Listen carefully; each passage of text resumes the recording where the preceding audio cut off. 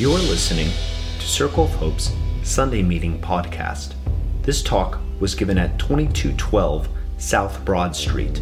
For more information, visit us at circleofhope.net.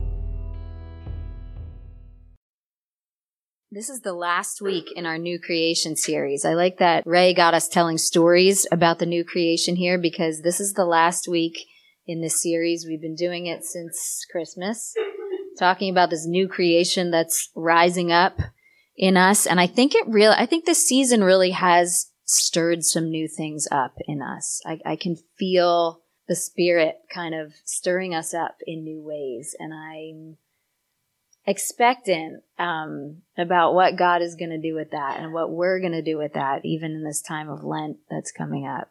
And I think it's going to be great. We might even have a revival. But the movement I want to focus on tonight is this movement from seeing to believing. This is kind of the last, there's so many aspects to this process of becoming a new creation in Christ. But we've tried to just pick out a few characteristics of the movement. And this one tonight is a movement of trust. It's about not just like observing the church or faith or religion, but, as this kind of external or remote thing. But it's about receiving God's promise to us in Jesus in a new way. Maybe even just being open to that. And maybe even beyond what we can see and know right now. And that's faith. That's really what faith is. And becoming a new creation necessarily involves this wild and uncertain and wonderful and mysterious journey of faith. The process of faith development and learning to trust God, I think, isn't that easy for most of us, though, most of the time. Not just because we're talking about the invisible God, but because trust is hard, right? I think it doesn't always come naturally. Life is full of uncertainties, like for the friends we were just praying about. Life is full of uncertainties that stir up our fears all the time. And we've all been let down a million times before. And faith is so mysterious. It gets a reputation for being unscientific, but I think it's really not. It's all connected. But I do think the most common response to life's uncertainties is to rely on ourselves more, get more serious about trying to control, react to try to control more things, as many things as we can, and to create more structures of certainty and security in our lives. But I think we're here because we know that that's kind of an elusive thing to do. And Jesus offers a better way, albeit a counterintuitive way, to trust God's love beyond our ability to see and to enter into a life in the Spirit that's bigger and more personal and more secure, I think, than anyone else we could rely on. It's a big whole life invitation to trust God, to trust Jesus. But I think we can take bite-sized morsels. It's a process, right? And so I want to offer you 3 reasons tonight to grow your trust in God, to keep moving from seeing to believing. My first reason is that I think we're made for it. We are literally made to trust. We're designed as human beings to trust, even though it's hard. We're made to trust, especially in our Creator. And it even feels good sometimes. I could give you lots of examples from the Bible about being formed by God on purpose and known and loved. That's what Psalm 139 is all about. I could talk about experiences of worship with you all, like we're here to do tonight. I often feel moments like that in nature. That sense of like transcendent awareness that I'm part of this bigger one who sees me and knows me. Like Jimmy was saying, I think lots of people go to concerts and shows for a little sense of that. You can like raise your hands or dance around or sing your heart out. That's evidence of this capacity in us, I think, towards something bigger than us that we're part of. I could also talk about being a child and raising children to illustrate how we're made to trust. And being able to trust someone to take care of us on some level is essential to our development as human beings. We literally need it to grow. Rock climbing taught me a lot about trust too. Unless you're free climbing or lead climbing, you are fully trusting the person who has the other end of the rope.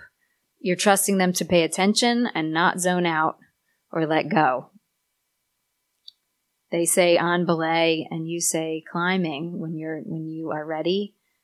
And then it's music to my ears to hear a climbing partner say climb on, because they're saying to you that they are anchored in and they are paying attention and they're ready. They have your rope. And so if you fall, the rope is going to hold you up. We're made for trust. I think it gets us beyond ourselves. It expands us. And Jesus was always showing people that God could be trusted in ways beyond what they expected and in ways beyond what they could see and know. So my second reason for trusting God is that the Spirit gives life. And the 6th chapter of John gets us into this with this physical symbol, the miracle of Jesus feeding 5,000 people. It was really probably more like 20,000 people or beyond. That's a lot of miraculous provision, a lot of temporary needs met in a matter of minutes, which might be why this miracle is the only one besides the resurrection that gets recorded in all 4 Gospels. It was a really big deal. But the day after this happens, people come looking for Jesus again. Jesus does this thing where he tries to get away to pray. They come looking for Jesus again because their bellies are empty and they're looking for another temporary fix from this miracle worker. And Jesus gets a chance to make a better offer. He says, "Don't work for food that spoils, but for food that endures to eternal life, which I will give you, by the way. And the work of God is this, to believe in the one he has sent." And so faith and trust in Jesus is our main work. Jesus is kind of laying it out there, and that surprised me again this week as I was studying this. The work of God is this, to believe. I don't know if you're like me. I always think like there's a lot more work I'm supposed to do. I'm supposed to succeed, wear myself out, do it all as much as I can. But Jesus is saying here, no, your main work is to have faith, to work out this process of faith in me as the Savior of the world. So he's saying, I want you to trust me to save you. I want you to get into the reality that I'm doing that all the time. So learning to rely on the Spirit now, the invisible God, I think is the heart of his invitation. Even though he keeps using this food metaphor, the communion meal is really just this symbol of how we're invited to receive this promise and to keep receiving it. The promise of God saving us through the work of Jesus and the power of the Spirit. Jesus gives us the secret. It's a super long chapter. If you want to check out John 6, it's like 70 some verses, but he gives us the secret at the end. Everybody's arguing about what Jesus really means in this moment. And I think this is the heart of it. at the end, he says, the Spirit gives life. The flesh doesn't profit you anything. And I want to be really clear here that flesh in the Greek, flesh doesn't mean body or physical. It means, because Jesus always gives us an embodied teaching. What that word flesh means there is like our selfish self-slavery, our selfish ambition, being a slave to our self-serving desires that only, doesn't really get us anywhere anyway. It just brings us these like crumbs of temporary satisfaction. So Jesus is saying it's not actually going to profit you to chase after your selfish desires all day long. You're just going to be on this treadmill forever. But take heart, because trusting in me and this life in my Spirit that I'm offering can save you and free you. And so we're invited to take him in, this indwelling Spirit of God. And I know this sounds kind of strange and mystical, and it is kind of, and it sounded really strange to people back then, because Jesus was literally saying, you need to eat my flesh and drink my blood. And they were like freaking out. They were literally walking away saying, we can't handle this. This is too hard of a teaching. Because first of all, we don't believe that you're God, because we know your parents. We know Mary and Joseph. And also, Jesus was using, he used the word munch for eating his flesh. I'm dead serious that John shifts the word esthio in Greek, which is like the normal word for eating, to the word trogo, which was the word that was used to describe how animals like crunched and munched on things all day long. So I know it sounds so weird, as if Jesus can't get any weirder. But I think it's recorded this way on purpose, because the invitation that Jesus is making to this life with him is this 24/7 kind of relationship. Like cows chew on their food like 8 hours a day or something crazy like that. It's going to take a while to digest. This is a process. I think Jesus is saying, I'm offering you my life and I'm not going anywhere. I want to actually be with you. I want to stay with you in mutuality and intimacy even, and unity and dependency, because we need to keep changing the world together. I think he's saying, I need you, us, to help me finish my work. And I'm going to give you what you need to do it, which is my Spirit. So again, when Jesus says, you need to eat my flesh and drink my blood, I know it sounds so strange, and it is. But I think we keep working it out as a Circle of Hope in lots of practical ways. When you follow that nudge to text somebody and invite them to your cell meeting, or just check on how they're doing, how their week is going, that's you expressing this mutual indwelling life with God. When you share in the common fund, or apologize to somebody to heal a relationship, or you try something totally new and risky for God's sake, and it doesn't make any sense in the moment, but you put yourself out there anyway, you're expressing this trust in God and this life in the Spirit. I think it's really powerful when it comes out of us, and it does come out of us. I think God can't really be. I saw this happening this week among us in many ways. The way the high school cell came around their member who lost their dad this week. I saw it in the dozen of us who crammed into Alex's apartment on Wednesday to share our lives with brand new people. Most of us didn't know each other in the room, but by the end of the meeting, we're asking each other to pray for each other. I heard it about it in the work that many of you do on your jobs.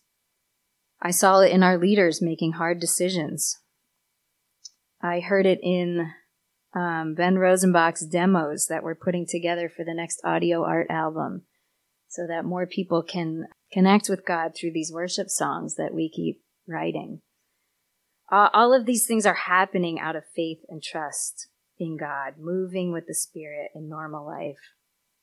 And I think they're all evidence of this like freedom from self-slavery that Jesus is talking about. I think that's the movement from seeing to believing. So the third and final reason for trusting God that I want to explore with you tonight is that nothing is wasted. Nothing is wasted. You might be experiencing some really hard situations in your life. I think many of us are. And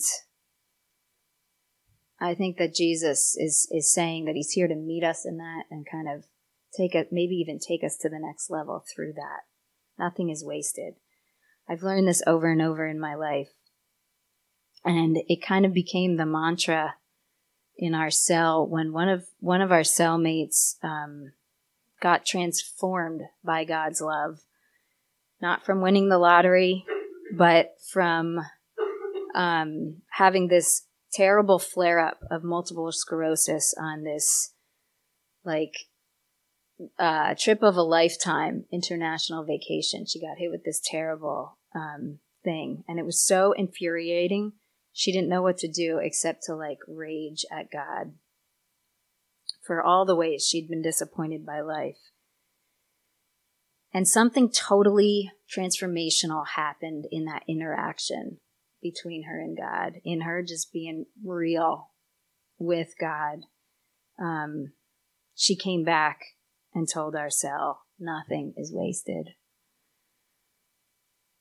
And then Jesus himself used those words when he told the disciples, after this big miracle where so many people were fed, he said, "Go, I want you to go and gather up the leftovers, because I don't want anything to be wasted." And they filled 12 baskets full of more food for people. And that just kind of speaks to me that everything matters. None of our efforts at love will be wasted, even if we feel like they're going nowhere. We might berate ourselves for not measuring correctly or putting our eggs in the wrong basket. But God sees and can use it for good. Jesus describes the sense of value when talking about each of us. And this is my favorite part of the chapter in the middle. When Jesus declares, "I am the bread of life. Whoever comes to me will never go hungry, and whoever believes in me will never be thirsty. But as I have told you, you have seen me, and still you do not believe. All those the Father gives me will come to me, and whoever comes to me I will never drive away. For I have come down from heaven not to do my will, but to do the will of him who sent me. And this is the will of him who sent me, that I shall lose none of all those he has given me, but raise them up at the last day. For my Father's will is that everyone who looks to the Son and believes in him shall have eternal life, and I will raise them up at the last day." I think that verse that I bolded here might be the most comforting verse in the Bible to me. Because Jesus is saying that it's the will of God and his whole purpose that he loses none of us. And I think that's why God can be trusted. Jesus is revealing that his whole purpose is to save everyone. None of us are disposable or too far gone to be included in this movement. I keep a picture. I meant to bring it down out of my office, but I keep a picture on my office wall of the shepherd like grabbing the sheep that's going off the cliff. You've probably seen it before, right? Just to remind me, we might be ready to fall off that rock cliff like in any given moment. Even if we climb to the top with a good partner on belay. But God sees and knows and cares, to help us in our real life, everyday struggles, whether that's not yelling at our kids or not going after that addictive substance, or not getting paralyzed by self-blame. The Spirit gives life. And we're invited to lean back into that flow. So we have an important opportunity this Wednesday to really get into that together. And I want to invite you to that. Ash Wednesday, like I said earlier, I really think God wants to do something great in us. And something new to show us the joy of life in the Spirit that we might not have known before. And the opportunity of Lent is to kind of go into the wilderness like Jesus did, a wilderness of our own making in a way, to learn greater trust and mutuality and dependency on God. And so our time together on Wednesday is going to kind of kick off this season that goes 40 days till Easter. Lent means lengthening, so it might feel like a long time till we get to Easter, but I think we need that long season to kind of dig into this with Jesus. So I encourage you to bring your cell.